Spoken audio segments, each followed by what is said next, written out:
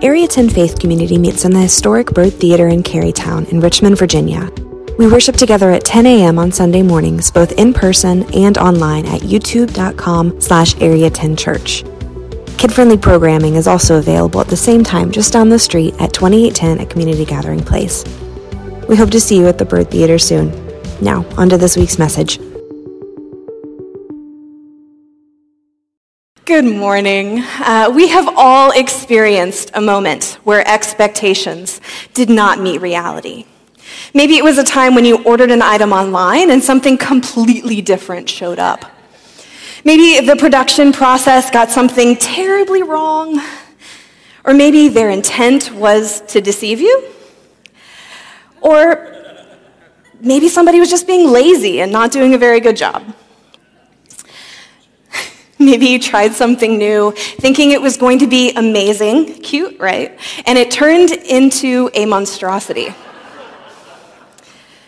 Or maybe you walked into church this morning thinking that you were going to hear a wise and thoughtful message from Chris Barris, and now there's this girl on stage, and is it too late to leave now? The answer is yes. I can see you, actually. For me, my most recent expectations did not meet reality moment was in harvesting our spring garden. I was really excited because our carrots completely flopped last year, but this year they were looking really, really good. But I learned that a nice lush top does not necessarily indicate a robust carrot on the bottom. True story. We have all, at some point or another, assumed that we were getting one thing and ended up with something completely different.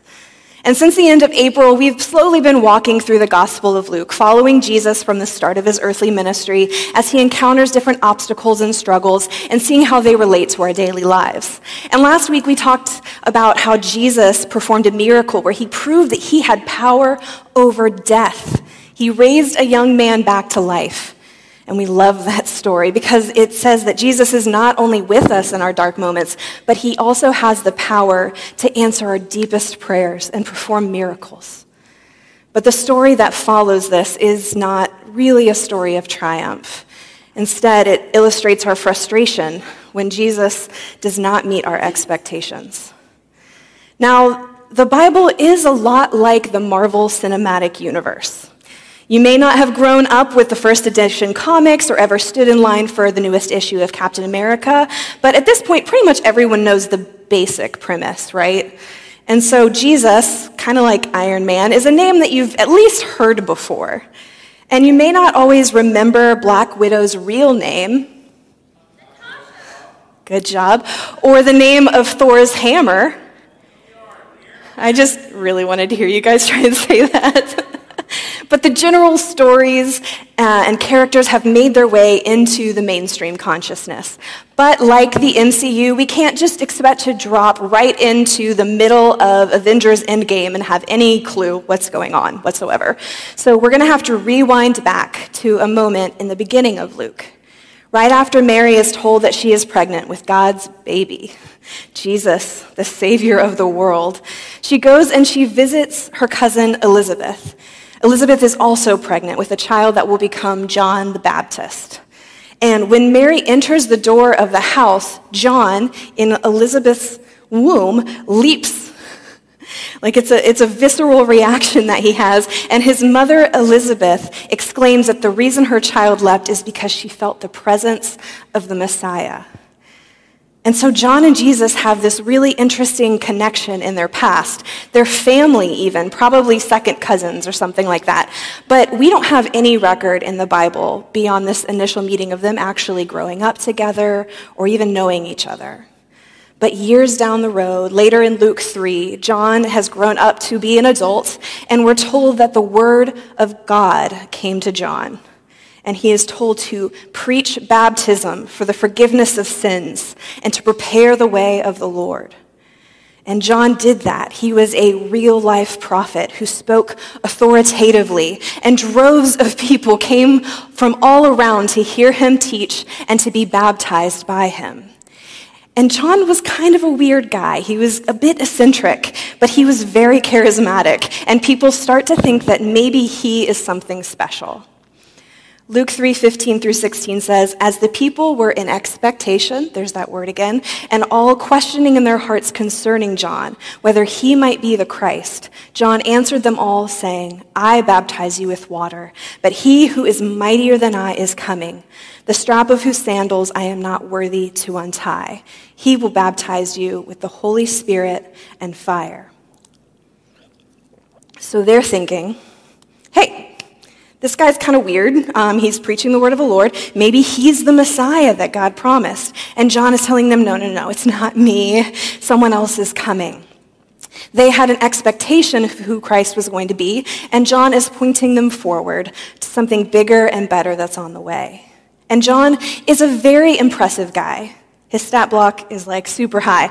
But John did not have something supernatural. He didn't have a panoramic understanding of what was happening. He was following God's call on his life, even if he didn't have the whole picture.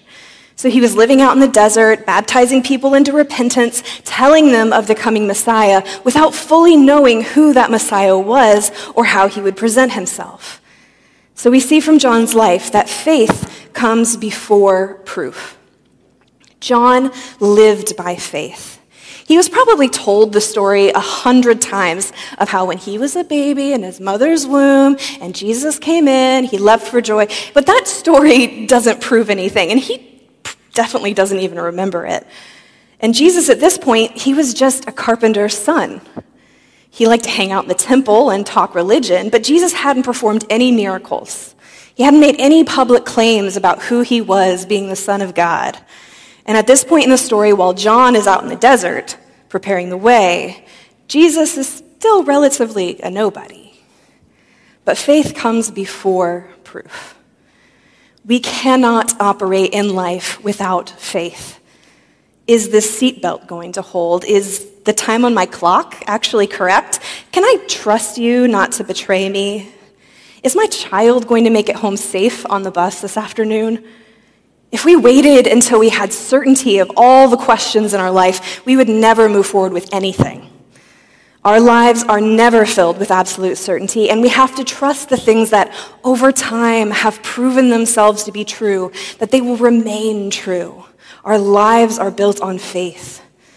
There are a few things we can be absolutely certain of. The sun is going to rise, that E equals MC squared, and that Peyton Manning was the greatest quarterback of all time. I just say that because Chris isn't here to defend Tom Brady.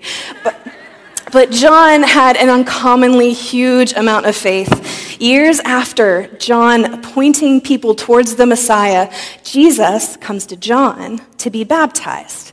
And this is the signal of the start of his ministry. And John witnesses as he lifts Jesus out of the water, a Holy Spirit descending from heaven in the form of a dove. And he hears a voice from heaven that says, "You are my beloved Son. With you I am well pleased." This is about as clear of an indication as you can possibly get that Jesus is in fact the Messiah. And John has now seen it with his own eyes. He has heard it with his own ears. He finally has proof. But his faith came before proof. Now, Area 10 has an unusual name, and I've never actually heard a name like this before. I grew up at Capital City Christian Church. Many of you grew up in Catholic or Baptist or Anglican or Presbyterian churches, and all of those names mean something, and they all come with baggage too. When Chris began Area 10 in 2008, he didn't want to be tied down by the preconceived notions of what a church is or should be. And so he chose the name Area 10 Faith Community. And that's because that's what we are. We're a community that is joined by our faith alone. And faith is, by its very nature, not something you can prove, but faith is something that you choose to believe, even when the final outcome is uncertain. Many of us are here today because we believe something that the rest of the world thinks is absolutely crazy. Christianity in 21st century America is no longer the norm. It is no longer implied, and people will actually write you off as being cruel or ignorant or hateful just for professing faith in Christ and all that they assume goes along with that. We don't gather here because we have irrefutable evidence, but because we believe. We have taken a leap of faith because we have felt the presence of the Lord in our lives. We have seen how these biblical truths line up with the way the world really works, and we have witnessed how God has worked in our own lives. Now, it is entirely possible that you might be here and you do not believe that Jesus is the Son of God, but maybe you're curious. And maybe you're here to see what Jesus said, to see what Jesus did, but you don't believe yet. And that's okay. We're so glad that you are here, that this is a safe place for you to learn about faith and see if it's something that you want to try on for yourself. But I have to tell you, if you're waiting for 100% irrefutable, tangible evidence that Jesus is who he said he was, I don't have that for you. Because faith always comes before proof. But like a parent that holds their arms up to a child who wants to jump in the pool but is too afraid, I cannot prove to you that this faith is going to catch you. At some point, you just have to jump and see that the Father's arms are waiting wide open to keep you safe and to catch you. Because faith comes before proof. As we finally arrive in our main scripture here in Luke chapter 7, something has changed. Jesus is currently in the most successful part of his ministry. He is traveling around, people are following him, he's performing miracles, everybody loves Jesus. But John sends a message. He asks his followers to go to Jesus. He says, calling two of them, he sent them to the Lord to ask, "Are you the one who is to come, or should we expect someone else?" When the men came to Jesus, they said, "John the Baptist sent us to you to ask, are you the one who is to come, or should we expect someone else?" Now, when the Bible repeats itself like this, it sounds a little weird to us, but it is kind of the author's way of saying, hey, look here, this part's important. John is a faithful and radical follower of God who preached about the coming of the Messiah before he arrived. He witnessed God's Spirit resting on Jesus after baptizing him, and now he's not sure. Why is that? We know from the context of the other Gospels that are written about the same time period that the question comes to Jesus while John is in prison. John is being punished by King Herod for speaking out against the king, for divorcing his first wife, and then unlawfully marrying his brother's wife. It's weird, right? Herod's wife, whose name is Herodias, also weird, demanded that John the Baptist be thrown in jail, and he's been there for a while now. So when John says, "Are you the one who is to come, or should we wait for someone else?" this is a moment of vulnerability for John. There's a desperation here, a plea for reassurance. He has had his own very real, very tangible experience with Jesus, but his current situation does not indicate that Jesus or God are in control of the situation. He did a good thing. He called out evil on behalf of God, and now he's suffering for it. And John, who lived in the desert and ate locusts by choice, is in enough pain and misery to send a message to Jesus. Can you actually be trusted? Are you who you say you are? In a deeper sense, he's asking, are you worth all of this?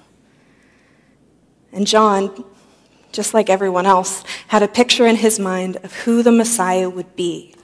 And those expectations are not meeting his reality. When John saw the Holy Spirit descend on Jesus and a voice from heaven, it was easy to believe. But a lot of things have happened since then. And John has to be wondering, why would you perform all of these miracles and not save me?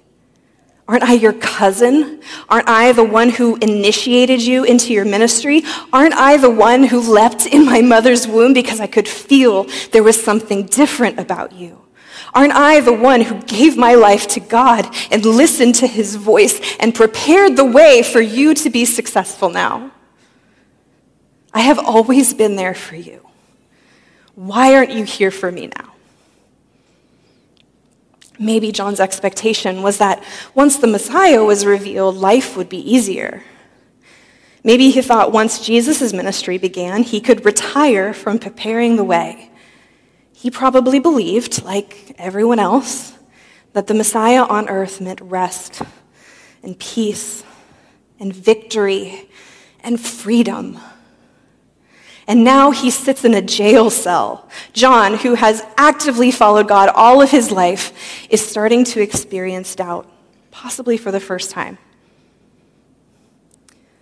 Because unfortunately, doubt follows faith.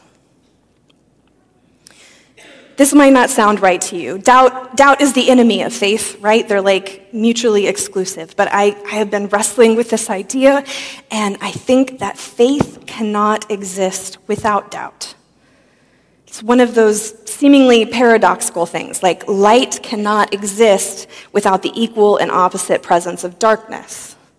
It's only because a truth of the universe is doubted that faith actually has to be required. The only reason we have to trust that our check won't bounce is because of the possibility that it might be overdrawn. The only reason any of us would ever sit behind the wheel of a car is because we believe that it is safe and it will take us where we need to go. But there's no guarantee that that is actually going to prove true. Therefore, because there is some level of faith, because there is some level of doubt, it requires faith. And so doubt is a natural part of faith. And at some point in time, we all experience it. I think that anyone who has never questioned God's goodness or doubted the existence of God is quite honestly still in a juvenile stage of their faith. And that's not a judgment against them. Thank God they have never had any real reason to doubt. But at some point, whether because of our own internal introspection or outward circumstances of life, there is a very healthy, reasonable space for each of us to question what we have been taught. Eventually, we have to take the building blocks of faith that we were given by believers who loved us. We have to take them apart to see how they fit together. And we can never do that if we aren't willing to ask very hard questions. Now, the term deconstruction is kind of a buzzword these days. In a nutshell, it means questioning the assumptions of the faith that you grew up with, holding them up to your personal life experience, and hopefully the light of Scripture, and seeing if they still ring true. Deconstruction is actually a very normal, common, and healthy practice as we grow from a young faith into a mature faith that understands and accounts for the complexities of life. However, as more individuals who lived very public Christian lives deconstruct their faith, they ask very hard questions without providing any of the additional support or encouragement of thousands of years of theological study and understanding. And when the spiritual guides of a generation continue down a path of deconstruction with no intent to seek out truth or return to Scripture, what they are doing is demolition, not deconstruction. There is no intent to rebuild. And to send someone else, droves of other Christians, slaloming full speed down a dangerous mountain of doubt with no guardrails or central truths to cling to is not only dangerous, it's irresponsible. And if you're like me, you have watched as dozens of friends who used to be faithful believers walk away from biblical community, if not their faith entirely. And ultimately, they're left still searching for answers, but now they've stripped themselves of a community willing to help them try to find them. The truth is, when we're faced with the cruelty of the world, when we witness injustice, when those who have wronged us don't get what they deserve, our faith is shaken to its core. We have big, complicated questions that do not have simple, trite answers. And the easiest thing to do as we stare at this tangled, broken mess is to just walk away and believe the lie that there are no answers. When your life situation changes and you feel those doubts rise, How are you going to respond? It will happen if it hasn't already. Doubts can be powerful motivators if we allow them to draw us closer to God in seeking the answers to our questions and don't allow it to drive us farther away. This is what John the Baptist does when he's faced by his doubts. He goes to the source. He asks Jesus directly, "Are you who we have been waiting for?" Here is Jesus' response. He replied to the messengers, "Go back and report to John what you have seen and heard. The blind receive their sight, the lame walk. Lepers are cleansed, the deaf hear, the dead are raised up, the poor have good news preached to them." And at first, it sounds maybe like Jesus is avoiding the question, but he isn't. The easy thing for any liar or cheater or con artist to do would be to just lie again. "Why, yes, of course, definitely, absolutely am. You got to trust me." But Jesus doesn't just talk big talk. He points to the evidence. He says, "Look at what I have done." He is telling John to go back to the scripture of the promised Messiah and see what that scripture says the Messiah will do. He's pointing him to Isaiah 35. "Say to those who have an anxious heart, 'Be strong, fear not. Behold, your God will come with vengeance, with the recompense of God. He will come and save you. Then the eyes of the blind shall be opened, the ears of the deaf unstopped. Then the lame man shall leap like a deer, and the tongue of the mute sing for joy." This is Jesus' answer when someone brings their doubt directly to his feet. John is in prison, probably malnourished and beaten, and Jesus says, "Look at what I have done. Read the promises of God and see how I am the fulfillment of all of these things you have been longing for. Deeper than your current circumstances, I bring you life and joy and hope that cannot fade regardless of what happens to you." And this is the same response he gives to us. When you find yourself in a bad way, like John, look at what Jesus has already done. When you're overwhelmed by school or your job, or you just don't know what God has for you next. When you're underemployed and things just keep getting more expensive and you don't know how to make ends meet. When you take yet another pregnancy test, so sure that you would be the best mom, and there's one line. When you get those test results back from the doctor, and the cancer's back. Remember what Jesus has done. In the darkest nights of my soul, when I feel lost and alone and utterly abandoned by God, I have to look back at the trajectory of my life and where I should have ended up. And I cannot help but see through all of that pain that he was working for my good. I cannot help but witness how God has remained true to his word and actively worked throughout my life, even when I couldn't understand it at the time.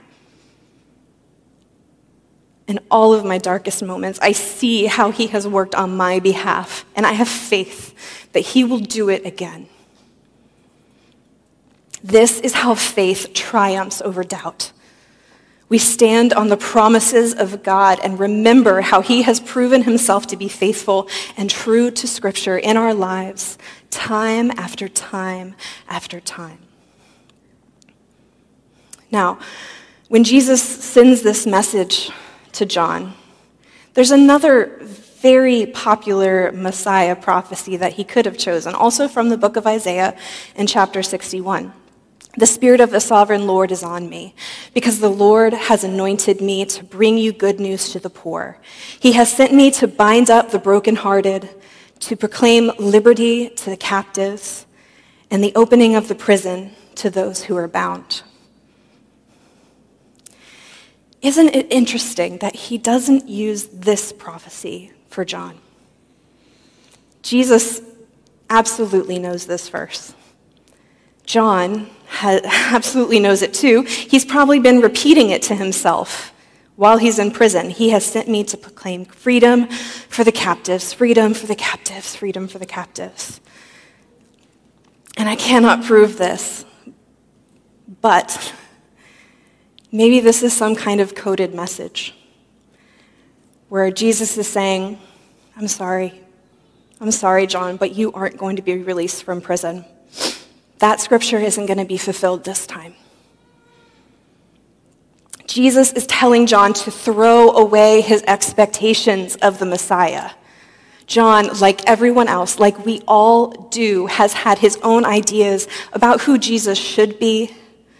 And in reality, Jesus has turned out to be something and to offer something very different. The reality of salvation in Jesus is not to release you from your current circumstances, but to bring healing and hope to people who are broken. John, he was never released from prison.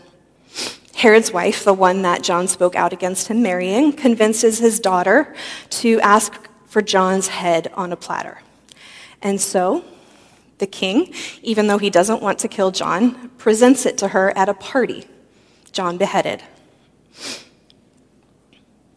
Matt Chandler says, the good news is not that if you follow him, everything is going to go well and everything is going to work. The gospel of Jesus is that you get him. He is enough, no matter what circumstance comes. God doesn't always answer our prayers in the way that we want. Sometimes the answer is very difficult to hear. It might just be a wait, and it might just be a flat-out no. And I think this is most often because our idea of what we think is best for us and what God knows is actually best for us are two very different things. What we think will make us happy and what will actually bring us peace are not the same.